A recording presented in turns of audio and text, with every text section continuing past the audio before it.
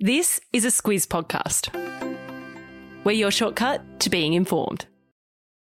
Squiz Kids! It's your daily news fix. Fun, free, fresh.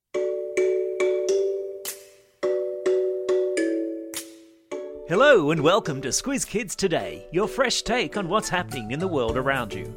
I'm Bryce Corbett. It's Wednesday, September 15. In Squiz Kids Today, Project Jurassic Elephant, Germany's cow toilets, rugby hero finally an Aussie, and meet Tasmania's turbo chook. That's what's making news, kids style. The Lowdown. If you've seen Jurassic World or any of the Jurassic Park movies, you'll know that they're about scientists bringing dinosaurs back to life by cleverly extracting dinosaur DNA from fossils. Well, real life is about to imitate the movies, following news yesterday that scientists in America and the United Kingdom plan to bring woolly mammoths back to life, with hopes that woolly mammoth calves could soon be walking the tundras of the Arctic Circle, possibly within the next 10 years. What's a tundra? It's the name given to the vast open, treeless plains and grasslands found in polar regions. And what's a woolly mammoth? It's a great big hairy elephant that roamed the earth in prehistoric times. Think Manny from Ice Age movies. And what's DNA? It's the genetic code inside every living thing that determines how that thing looks and functions. 14 years ago, scientists found the remains of a woolly mammoth calf, frozen in the tundra of Siberia, a freezing cold part of Russia. The dead mammoth was more than 42,000 years old. Yet, because it had been frozen all that time, it was in remarkably good condition.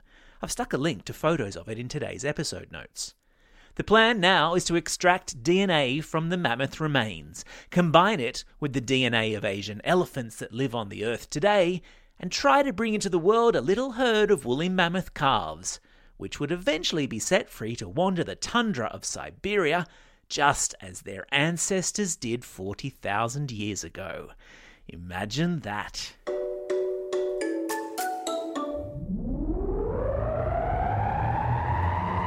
Spin the globe. Each day we give the world globe a spin and find a news story from wherever it stops. And today we've landed in Germany, where toilets have been built for cows to try to save the environment. They're being called moo-loos for obvious reasons, and they work by collecting cow poo and wee. The trick is to train calves to use the toilets, in the same way dogs or cats are trained to only go to the toilet in certain places, as in a kitty litter or outside in the backyard, and not in your living room or the kitchen. According to scientists, cows are smarter than most people think and can be trained to poo and wee only in certain places. Who knew? Cows have really gassy stomachs, and their farts are a major cause of the greenhouse gases that cause global warming. And their wee is also highly concentrated with something called nitrate, which also contributes to global warming. It's hoped that by collecting cow poos and cow wee, we'll be able to minimise the impact that our cud-chewing friends have on the environment. I've stuck a link to a photo of a calf entering a moo-loo in today's episode notes. Sport time. He's Australia's newest sporting hero, and thanks to a change in citizenship rules, Wallaby star Quade Cooper is finally going to be allowed to become an Aussie citizen.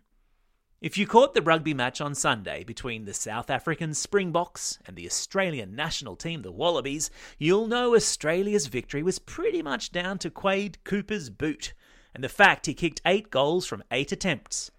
Quade, who is now 33, has lived in Australia since he moved here from New Zealand at the age of 13, and he's played rugby for Australia 71 times. But until a change in rules announced yesterday, he wasn't eligible for Australian citizenship. To be an Australian citizen means you are entitled to an Australian passport and all the rights and privileges that Australians enjoy. Quade, who many hope will front up again this weekend when the Wallabies face world champs South Africa again, said he was grateful to finally have a chance to call himself an Aussie. Animal Kingdom. If you're listening in today from Tasmania, you'll have to excuse us for being quite excited about something you probably already know. The mighty turbo chook. Officially known as the Tasmanian native hen, the turbo chook is a flightless bird that, as its nickname suggests, can run really fast. Like 50 kilometres an hour fast. Imagine that. If it sped past your school during pick-up or drop-off, it would get a ticket. A researcher studying Tasmania's very own roadrunner said that there used to be hundreds of flightless bird species all around the world, but most became extinct once they came into contact with humans.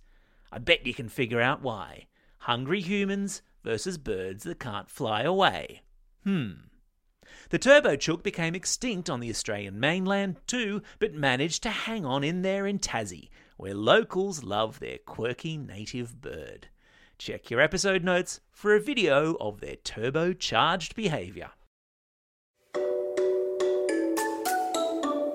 Time for the quiz.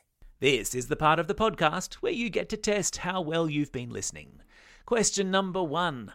What animals are being trained to use a toilet in Germany? That's right, they're cows. Question number 2. What sort of prehistoric creature could soon be walking the tundras of the Arctic Circle? Yeah, that's right, it's the woolly mammoth. Question number 3. The Tasmanian hen is better known by locals as what? Yeah, it's the turbo chook.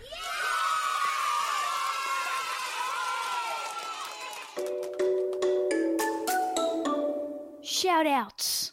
It's September 15, birthday of Prince Harry. Keep it royal today, Prince H. It's also a special day for these Squiz kids celebrating a birthday today. Harris from Gosford East, Sophie from Geelong, Kayla from Mornington, Max from Green Hills Beach, Cameron from Springwood, Mariam from St Clair, Jack from Warrnambool and Sarah from Mitchelton. And a belated birthday shout-out goes to Zara from DY. Plus, because our friends in Melbourne, Canberra and most of New South Wales are in lockdown, we're sending out home learning herograms.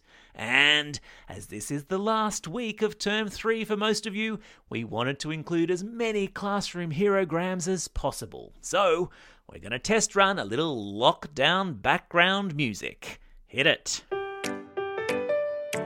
And it's a home learning herogram to Class 5K from Glendenning Public School, Class 5-6T and Mrs Tailford at Ellison Public School, to Ms Brown and all the kindy teachers at Lindfield Public School, to Class 4LA and Ms Antoniz at Mount View Primary School, also to Miss Webb at Mount Terry Public School in Albion Park, to Class 4W and Mrs O'Connell at St John's Catholic Primary in Narrowena, to Class 3N at Matthew Pearce Public School in Balcombe Hills, to Year 2 and Mrs Hardwick at St Francis de Sales in Woolaware.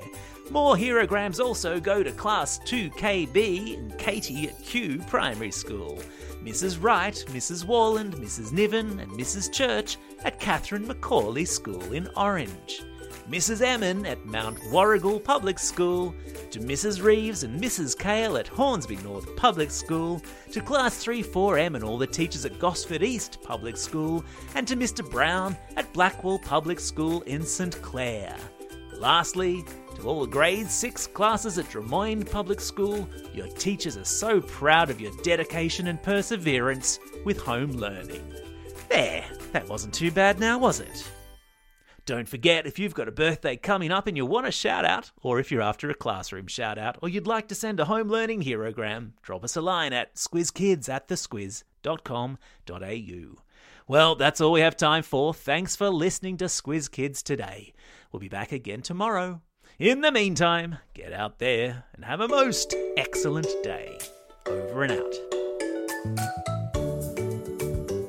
Squiz Kids is proudly supported by the Judith Neilson Institute for Journalism and Ideas.